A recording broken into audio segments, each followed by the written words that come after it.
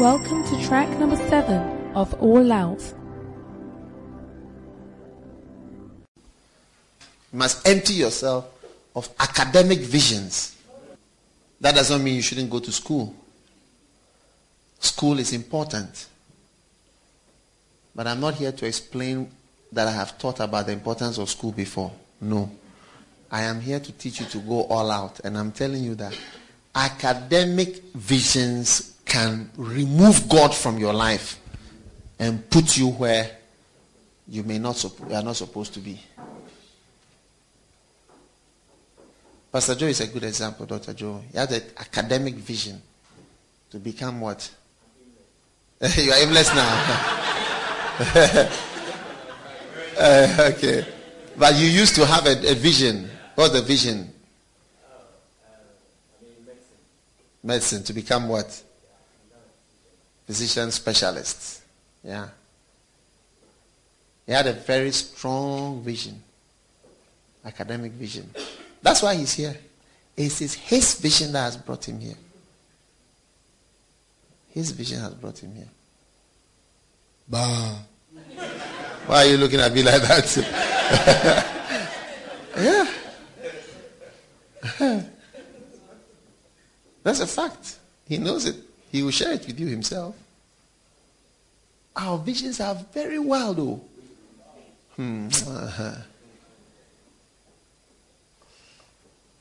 When he was in Ghana, I could talk with him. I said, let's go home. I'll go with him in my car.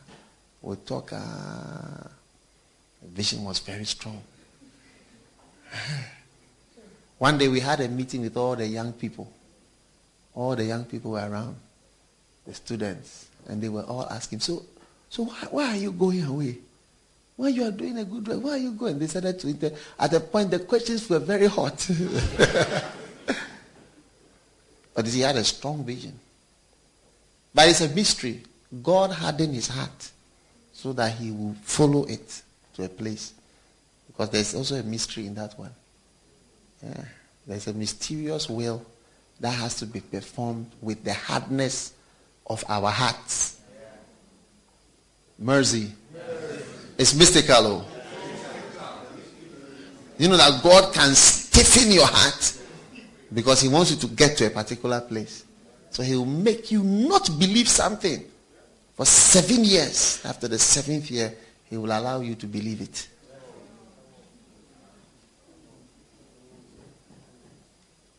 I've seen people like that. God will harden their heart so that they don't believe this, they don't believe that, so that certain things of his will can happen. God told Moses, I'll harden Pharaoh's heart. You go and say it's just a formality. Ask him for this. When if you could go and ask him for another one, ask him for this. I'm going to kill everybody, all the children in the place. But you'll be asking him. I mean, we are getting to the place. You'll be asking him. When you finish asking and everything, then I can also do what I have to do. I cannot kill the children unless he's fully hardened.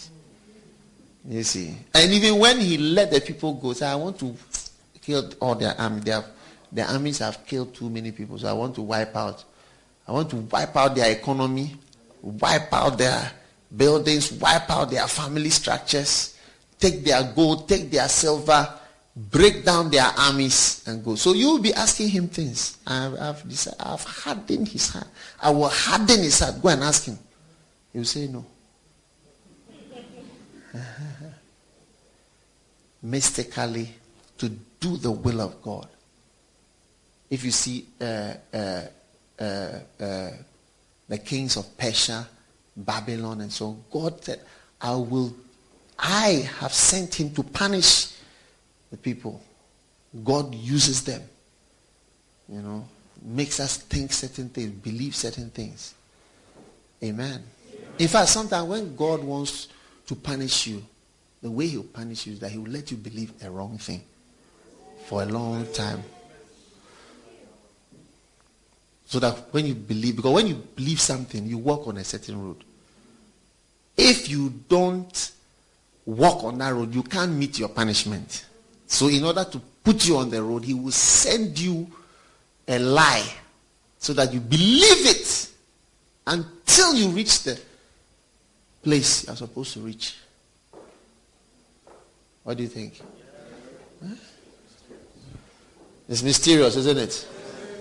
Turn with me to 2 Thessalonians chapter 2.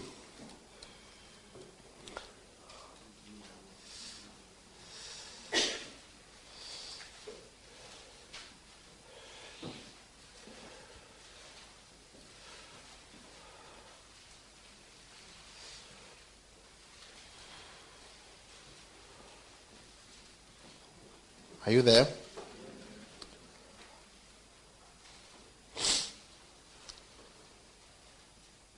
Second Thessalonians chapter 2 verse 11. It says, and for this cause,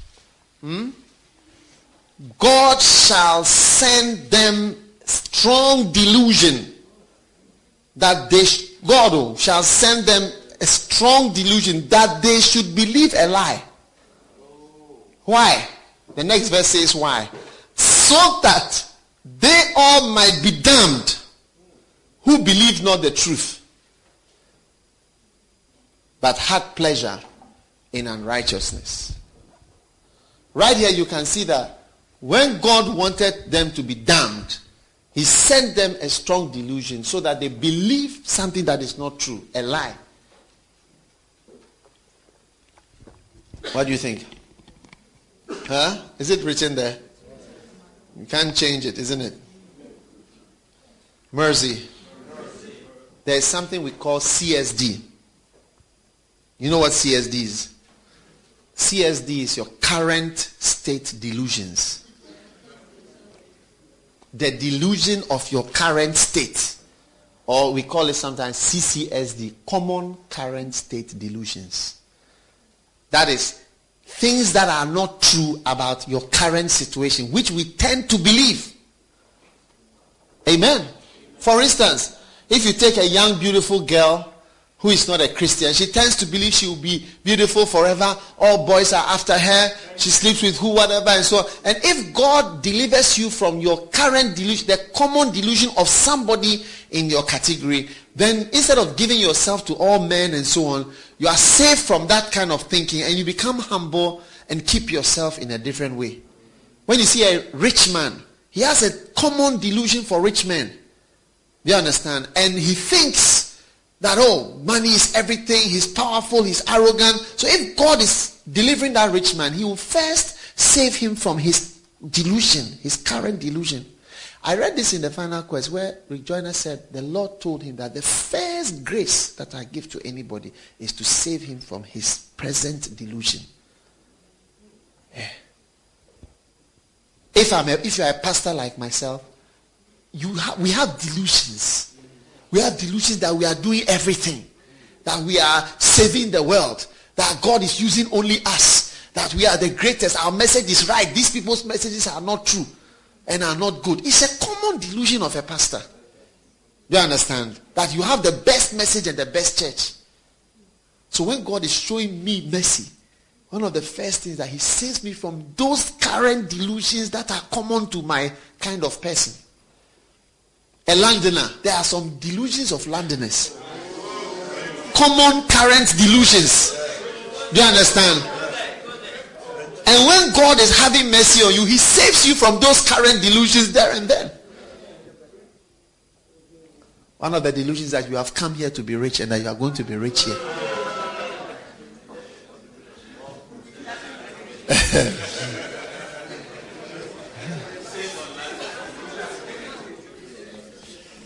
Yeah. One day a brother asked me, he said, so you, if you were living here, what would you do? I said, do you really want to know? Do you really, really want to know? He said, yes. Do you want to know what I told him? I told him I will leave. Yeah. I said, me, if I was here, I would leave. But I can't say it everywhere. But that's a fact. I've been coming and going. I've seen people go out of this system and flourish and prosper. But you can't say it. I can't sack all of you from here. You need to be here. And therefore God also will make you believe something. Believe it for some time, for some years. Mercy.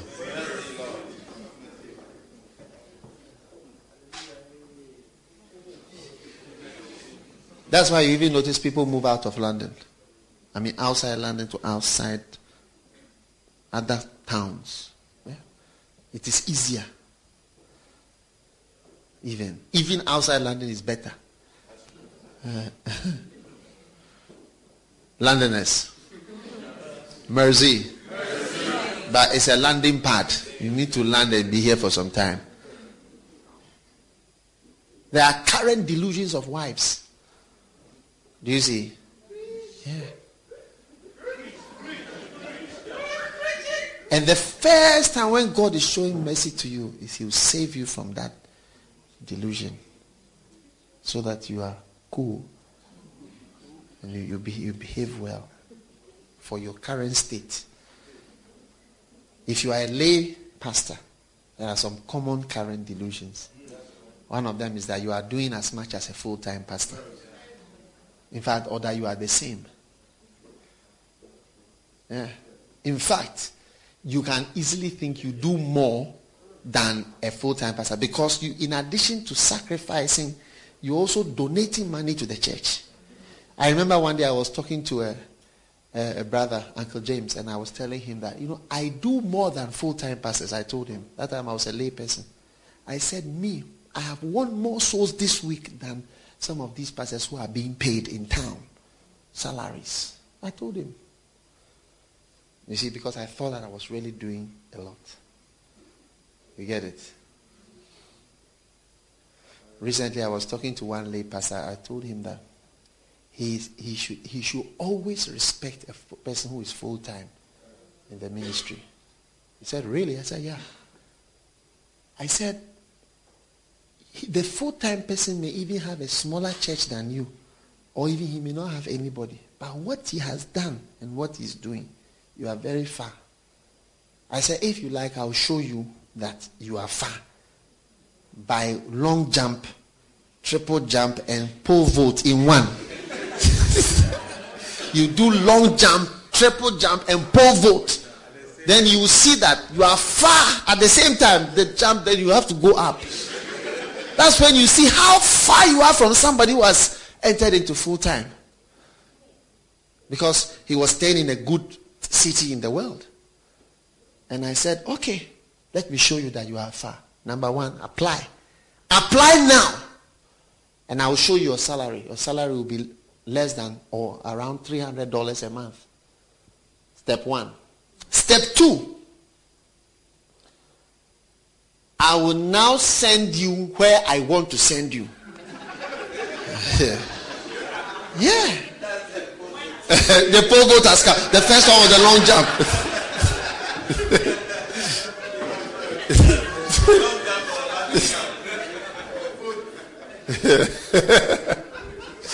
I said, I will now send you where I have decided that you should go. And I said that, well, for instance, because I want to have 12 missionaries, 12 centers in Nigeria. So now I said that because when I was talking, immediately 2 towns came to me. One was Kano and one was Kaduna. So I said, now I'll send you to Kano or Kaduna to go and stay there and be a missionary there. That is when you see that the pole vault is high. Then number 3, you will now tell me about your children's education. From you are staying in Europe or wherever you are staying, and if you are now going to Kaduna to go and be there as a missionary, that is when you see that it's a pole vault. Then the triple jump is now your mortgage that you are tied to. So that's when you see that you are changed. Your children, your this, the new salary, and somebody is now saying to you, go here, do this, whatever. Go and die there. And whatever. That's when you see that. What somebody has done to submit himself to this man and to whoever, because even though you say you are coming to work full time, you are also working for somebody. And even though you are working for somebody, some of us, you get it, we work for unbelievers, but we prefer that to work for a pastor. Oh yeah. Which also shows something about you. Yeah. You see, that's when you see that from where you are to the full time, even though that guy seems to be doing less than you, there's a long jump, triple jump, and pole vault all in one. That separates you from actually being full-time in the ministry. You see, when you are doing something, you can easily be deceived in your current thing. You are a lay person, you can easily feel, oh, but I do more. These guys, they just do whatever. They don't do anything. They don't work. They don't whatever it is. They are just chopping the money. We are working and contributing for them to eat and other things. Then you can easily say that you are more fruitful than Christ because your members are more than Christ members. Because Christ had only 12 members. Even at the cross when he was dying, most of them had left. So you are now more fruitful than Christ himself. Because Christ didn't do much. He came want to preach. He was not even able to start the church. Just appointed apostles before they could actually start, lay foundation stone and other things to even dedicate the first church. Before he realized that they had killed him. Every state has its delusion. Full-time pastors have their delusions. You understand? And they also have a delusion and look down on lay people. And say, if you are a lay person, you cannot be in the ministry. Most churches suffer from that delusion. They don't accept lay people to work for God at all. That's why their churches cannot even work. Because if you don't accept lay people, your church will never work. Because most of the church people will be lay people. And most of the workers will be lay people. Unpaid lay people. So pray that God will save you from your current delusions. That is the first grace of God for Mary Hill. First. I said first. Yeah. Some of your visions are delusions. And it fixates you. I was talking to one pastor. He said to me, he was working in America. I said, I go to work, I come in the morning, 4 a.m. every day. 2 a.m., 4 a.m. He said to me, they called me at my work and they told me, you are not sacrificing enough. It seems you are not interested in this work. That's what they told him. Somebody who comes in the morning. Have you been seen such a work before?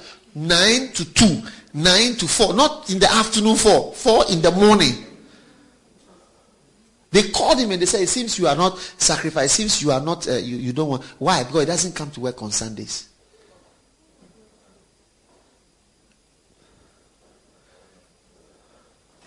He said to me, I made a mistake. He said, I always wanted, that was my vision. I wanted to be this and this in America. It was my, so I said, really? He said, was that your? He said, oh, that was my dream. America, corporate America. I'll be here, I'll work here, I'll do this. It's me, my vision, my dream. Sacrifice this, that. Oh, in fact, look, allow God to take over all these things. Do you understand what I'm saying? God is not against his children having things. Look, even our church, people, surprisingly, we are one of the most blessed churches. The things that we do effortlessly. We don't even raise funds for so many things you don't even know about. We just do them effortlessly. And yet you don't see us campaigning money, vision, this, that. Our vision is God. If God is here, come. If God is here, I want to be where God is. That's my goal. That's all. That is all I want. The only thing I want. I don't want anything else. I don't want money. I don't want houses. I don't want degrees. I don't want certificates. I don't want people to clap for me. I don't want anybody to like me. I want to be where he is. I mean it. And I can only say this to people who can understand. Because if you don't understand, you will not believe it. And when you see God has blessed me, you will think to yourself, but you said that you don't have a financial. I don't have a financial vision. I don't have a financial plan.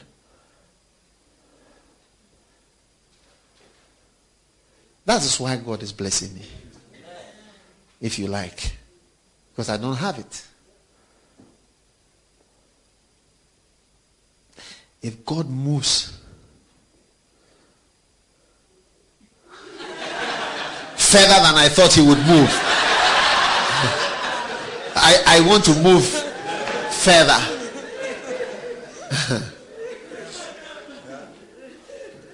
I want it.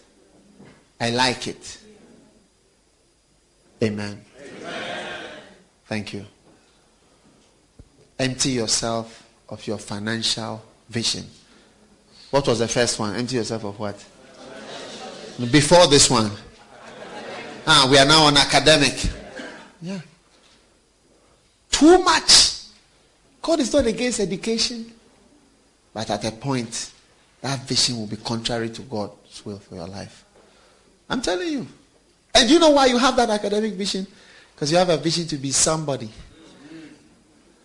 You think it will make you somebody. You think education will give you what you don't have. Huh?